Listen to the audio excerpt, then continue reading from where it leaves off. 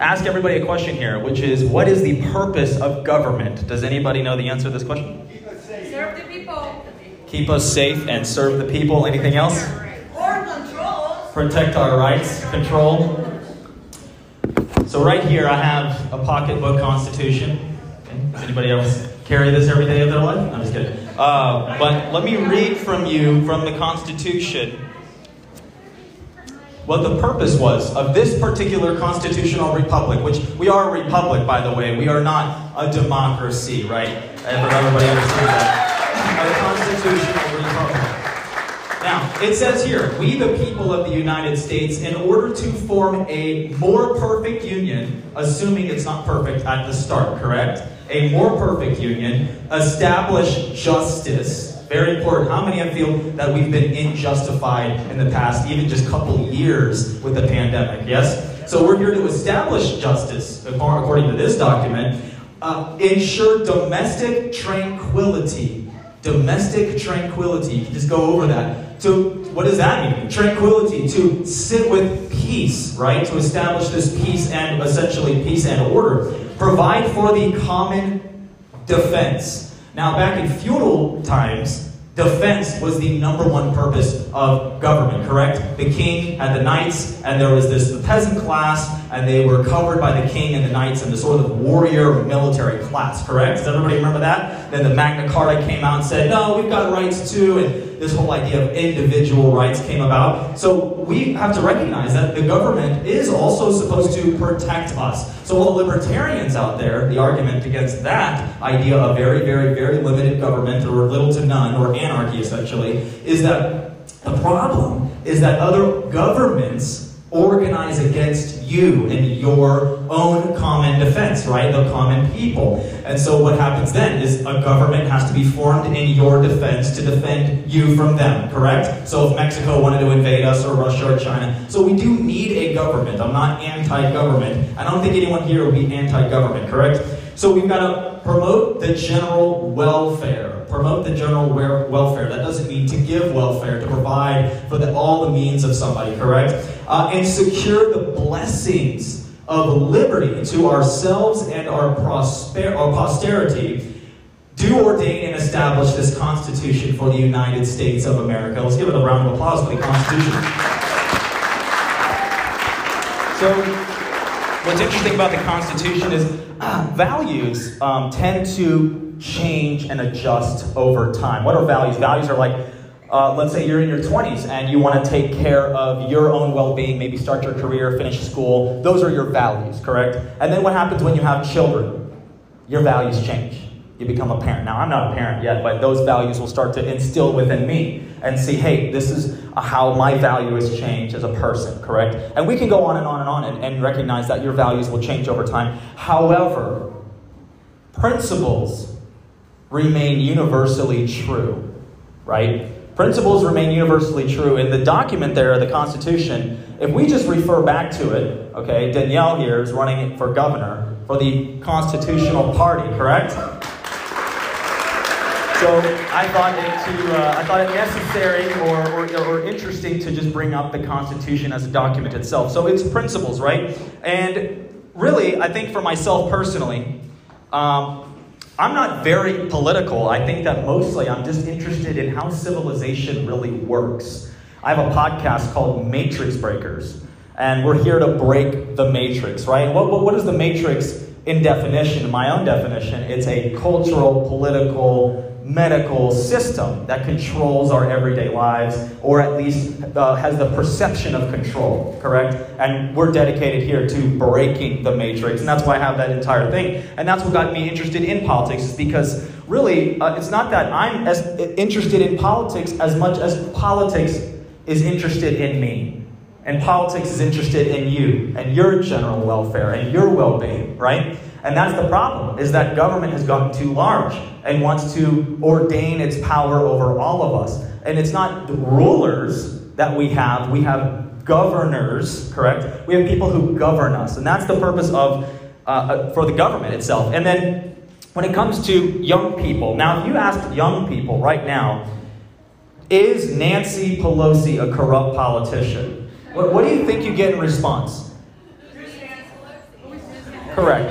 Who is Nancy Pelosi? So because no one knows what's going on. See, we are in an echo chamber, right? If you're here, let's say you are politically active or politically engaged, and you on your social media feed, you get these memes of political things that are funny, and you would get them. My girlfriend actually showed me a meme of Dr. Fauci and something about, it was like this woman who said something like, government will never touch my body or my rights or something, and then some picture of Dr. Fauci. She had no idea what it was, right? My girlfriend's just the perfect example of a millennial who's not all the way engaged. She doesn't even know what that meant. However, us in this echo chamber, sometimes we have to recognize we're in an echo chamber, correct? We are super active on this stuff. So information to us may mean something, whereas to others, they don't even understand it.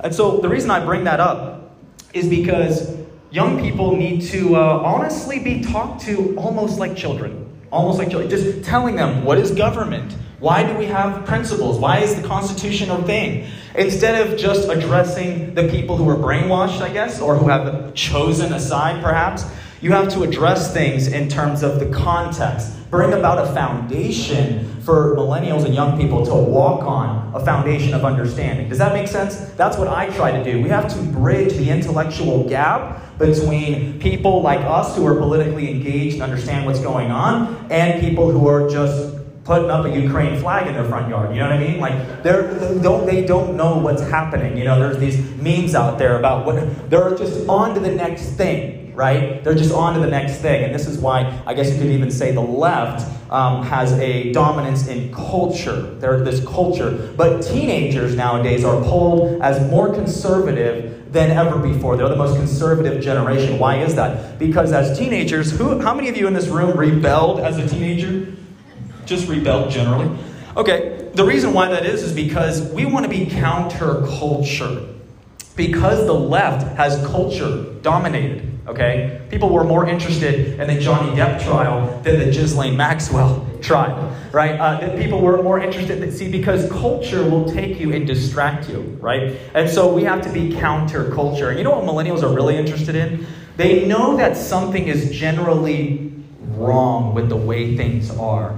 And then they have this sort of revolutionary mentality, and they want to like break down the systems or institutions that are in control today, right? But we can agree that the institutions are a little out of control, correct? They have probably too much control over our lives. I'm very interested in a Supreme Court decision that's coming out probably today, if not today, tomorrow, which is West Virginia versus the EPA. How many of you know about this case? No? Anybody here? Okay, this is going to define what exactly does the department, the EPA, what exactly do these departments that are made by Congress even have the power to do in the first place? So it's a pretty big decision because the EPA came in and shut down the coal plants in West Virginia. And if anybody knows West Virginia, it is coal. That's the economy there. So the West Virginia was joined by multiple states to sue. And so that's just one microcosm of an issue we're dealing with. It's an administrative state. It's not the deep state, right? Because it's in your face. Okay, it's all over the place, and so we have to recognize that. And so people who are young, they know that something's wrong, and they have the intuition to say, "Oh, well, something's wrong. We should just burn it down and restart or rebuild something new." When in reality, the old wisdom inside of all of us is like, "Hey, let's return to the principles that we started this nation off with." And I think that's another reason why people who are young want to recognize that. They should pick up a constitutional booklet, but also we have to recognize that our enemy is not just the Democratic Party, which should personally, in my opinion, be destroyed as a national institution in the country because of the Civil War. They are the party, remember, they are the party of Andrew Jackson. They are the party of the Trail of Tears, okay? Anybody who has any sympathy for Native Americans.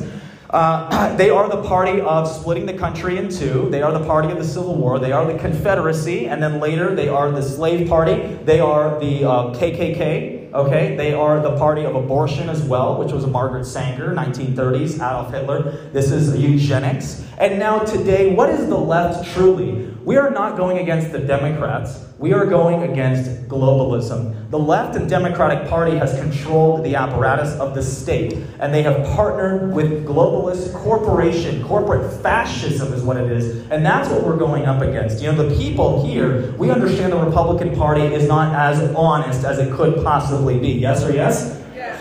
Okay, so we have to recognize that the Republican Party, however, is easier to get elected inside of, even though Danielle obviously has her own issues with that. And so it is still very much controlled by the establishment, but there's a little wiggle room there. And that's why I guess all of us in this room, maybe you've been diehard Republicans for 20 years, I'm not sure. But right now we can see that as a party, it's easier to maneuver inside of and easier to change, where the Democrat Party is not very much like that, especially because we know they are a religion. It is a cult. They have cult-like psycho problems inside of the Democrat Party. Does everybody understand what I'm saying? The cult of the Democrat Party. So we can't just be defeating them. Young people want to talk about globalism, the corporate fascism. All the things happening geopolitically are now accelerating, and there is a globalized world out there. We are connected. I mean, someone who has a Ukraine flag on their front door feels like there's some kind of empathy for the Ukrainian people out there, right?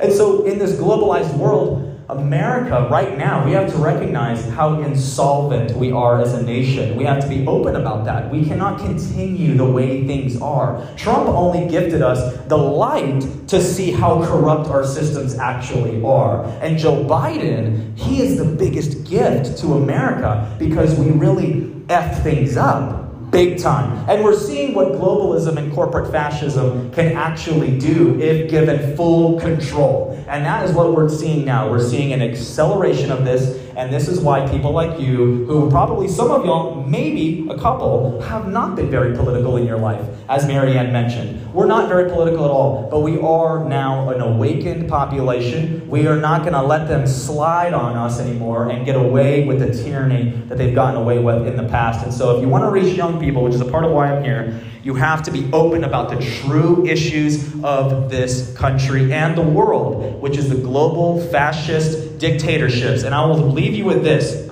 If you are not reading these publications, how many of you have ever heard of the Council on Foreign Relations? Okay, a handful. Okay, 1920s Rockefeller issue there. So the Council on Foreign Relations is our State Department. They run our entire geopolitical strategy. They have a publication. If you go to their website, you can read what globalists think. This is the point I'm trying to tell you.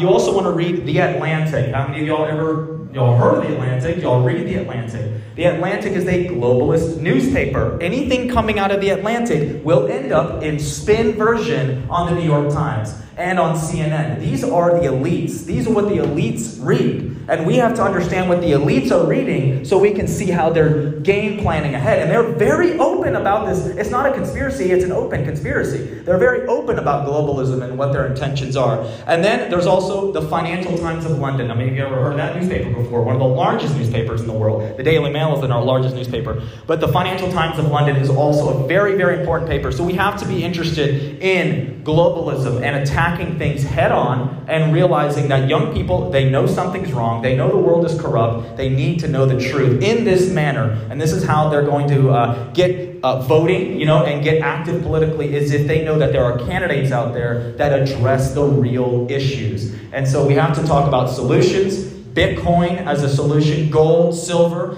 We have to be talking about the economy. We have to talk about energy openly. We have to talk about drilling oil. We have to talk about renewable energy. But we also have to talk about natural gas. And we have to talk about all the things that can give us that prosperity. And the government, the purpose of this government, as we stated there, is to let the citizens exist in the most prosperous way possible. And I believe that's what Trump did for us, was cutting regulations. We actually need less government. However, when Republicans get in power this time, they need to be in power, right? You ever heard of that concept? When Democrats are in office, they're in power. And when Republicans are in office, it's almost like they're not even there. They just support the apparatus. And so this time around, we have to change the Republican Party and actually do real activism, but in a positive way, to make positive changes. And so there's somebody here running for state legislator. I just met her today, Tara Menza, right? I'm going to give the mic over to her. She represents Longmont, this area, and I just saw the district, which is beautiful, and I'm learning about local politics myself. So I would love to hear from her and some of her ideas, and let's give her a round of applause.